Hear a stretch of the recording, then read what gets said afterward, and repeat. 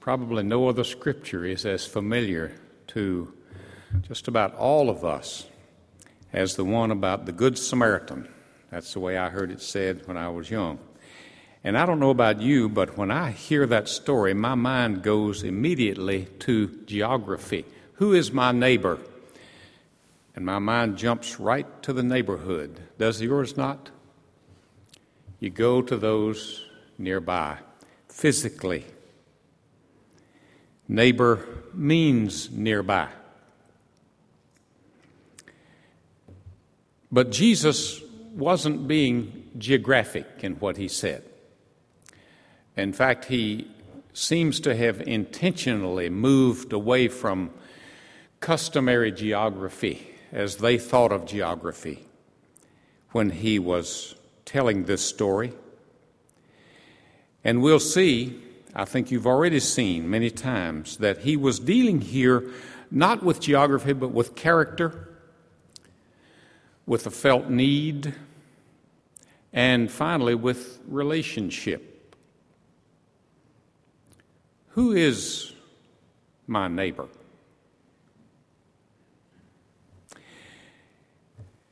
And we've come to understand in the modern day, if we didn't already, that earth is our neighborhood. I have until 12 o'clock, do I not? Scare you all to death. Earth is our neighborhood, and we only have to look to a few places for us to realize how neighborly we are in the earth, good or bad. A few months ago, an awful earthquake in Haiti happened. And of course, our first thought, a great many of us, was, how can we help? I think we were answering a question that wasn't even asked at that point. Who is my neighbor? Are the Haitians my neighbor? And outpourings came not only from our neighborhood, not only from our time zone, but help from every time zone on earth began to show up at that one little spot in the Caribbean.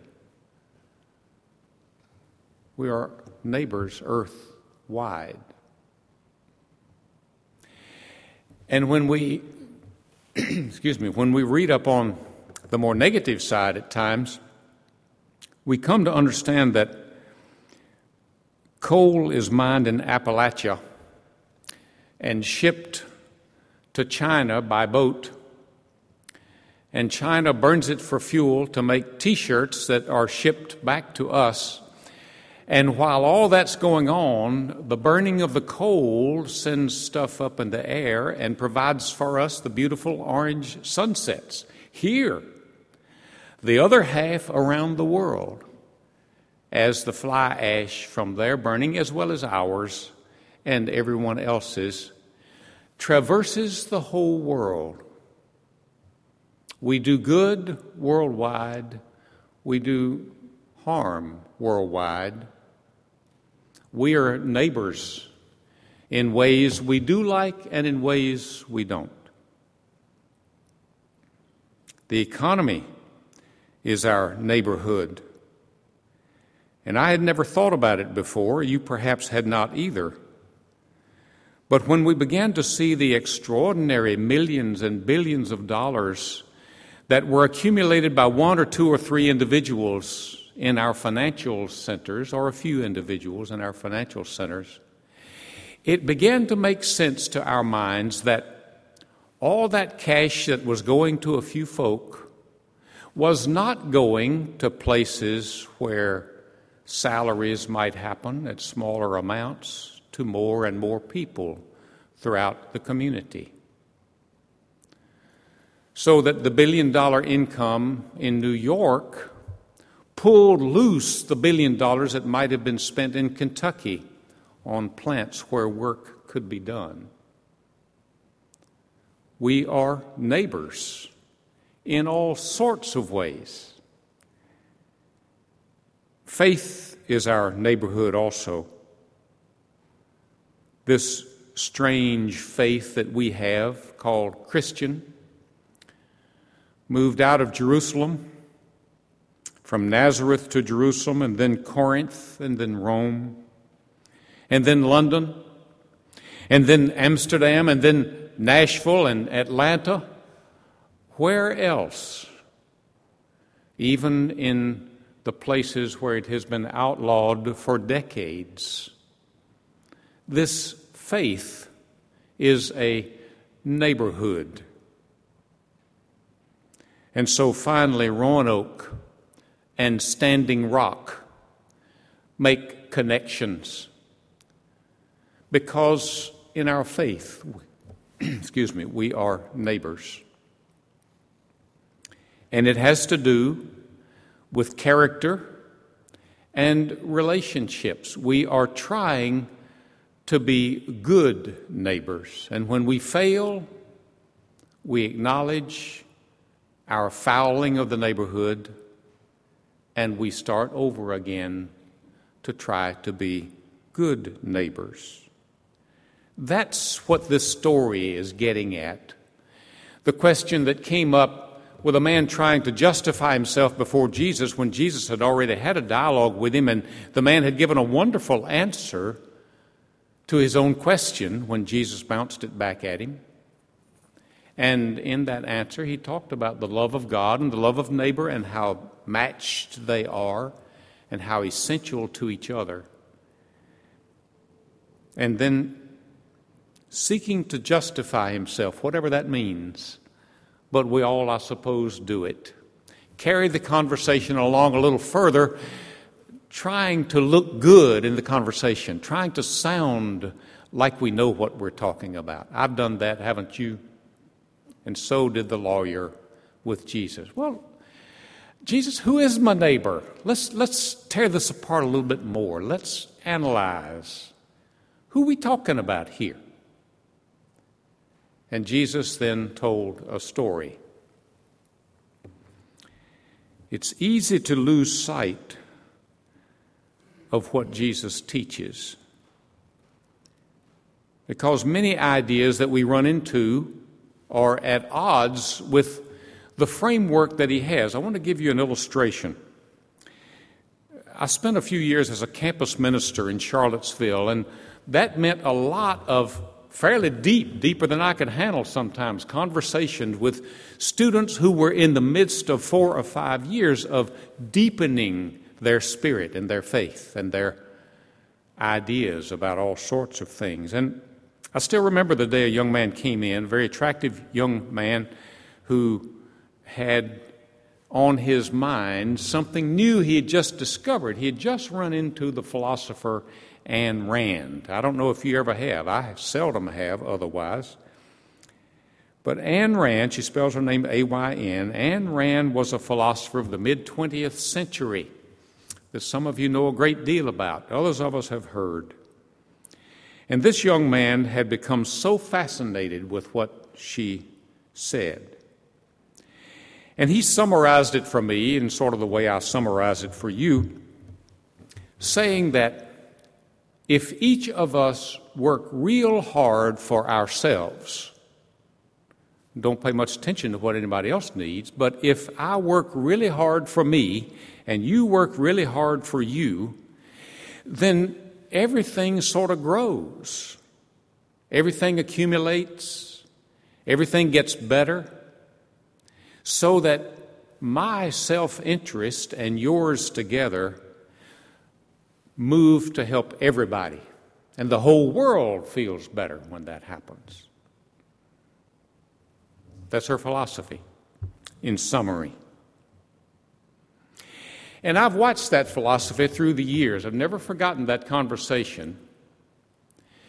But I've noticed that philosophy of self-interest, which does have some things to commend it, some of us have done wonderful with our self-interest, wonderful things. But it has also spawned some other things about our society that we may want to question. And I'm thinking that a few years ago when everybody was talking about the me generation, you remember that? We may not be over it. The me generation may be a direct result of that philosophy of self-interest, that if you do all you can for you and I do all I can for me and we don't do much to help each other, then we're all going to be better off. And why this sticks in my mind is because it is so deeply in contrast with this story that Jesus told and many others of the stories that Jesus told. Now, this is a very live philosophy, and it will continue. It has had great strengths underpinning the economic system that we operate under, and you'll hear it pushed. A few years ago, I guess it was, 2 or 3 years ago, I was fascinated to discover in the newspaper an article that one of the major banks in our country, the head of the bank was retiring, and he had seen to it that that bank is going to underwrite an Ayn Rand department in a great many colleges throughout the country. Wake Forest was the focus, but it was a great number of other schools where that bank and that president of that bank felt that it was essential for us to study this philosophy of what we call, anyway, self-interest. The point was to strengthen the basis for all of us getting better. And so was Jesus' story. It was to encourage us to find ways of getting better. But the contrast could hardly be any sharper. That Jesus was saying self-interest is not the way to go. Relationship, care of someone in need is basic. Self-interest is basic and powerful. We put it in a very favorable way. Who's going to look after you if you don't look after yourself? That's been said to me. I've probably said it to others. Sometimes it is essential to be said. Philosophers may see that as a necessary foundation for a good economy, while Christians may see the perilous and fractured side of self-interest. We have, for centuries now, called it original sin. This self-focus that is natural to all of us and which is fostered by some philosophies becomes a very pernicious thing in our hearts and souls and causes us not to care. Jesus counters then this self-preservation with this story of generosity from a stranger. Notice that. Jesus isn't telling us that we ought to like Samaritans better. He might do that, but that's not the point of the story. He is in this story making the Samaritan someone we want to be like. And we know, of course, that Samaritans were the out group in the audience he was talking to, and it would have been painful in many ways to hear Jesus commending a Samaritan when the really good guys are us. Jesus set up the story so that neither kinship nor common faith was the motivation. It was not geography either.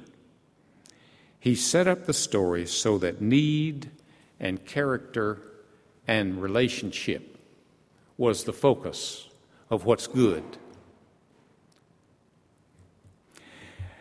I hope you already know and may remember the story of Thomas Cannon. You may recognize the name.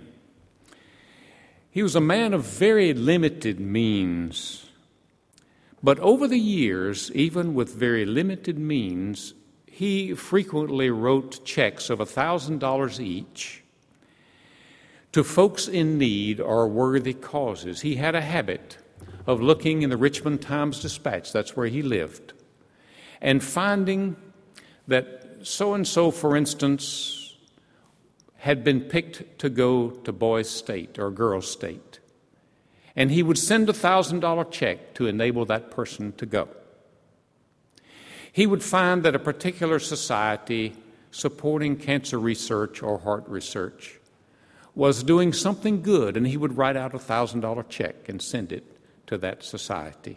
Unasked, unexpected. He said before he died in 2005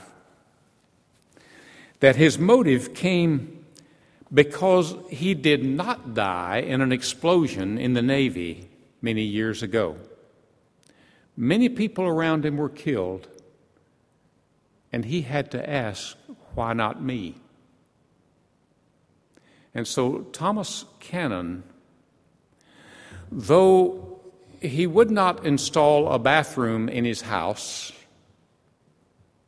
though he would not do other things that we would expect he would take care of first, 155 times he wrote $1,000 checks to folks who he thought needed it. His wife and the children apparently supported him, and his son talked about him afterwards in the newspaper article. Thomas Cannon's own parting words, ending words in an article about his life in the Washington Post was, help somebody. That's all he said. He wouldn't talk much about what he had done. They discovered it in other ways. But he kept saying, help somebody. And I don't know, but I would bet that when he wrote his checks out, a good many times this scripture flowed through his mind and his heart. Who is my neighbor? Help somebody. And in that way, Jesus defined, perhaps for a few people redefined, what neighbor means. And Jesus closed his story to faces that he saw that day in such a way that we get the message also. And you remember it. Go and do. Go and do likewise. Jesus found that outside of the geography of neighborliness, there was a way to stretch the heart and also to find a way to give generously as God has given to us. So we go and do likewise.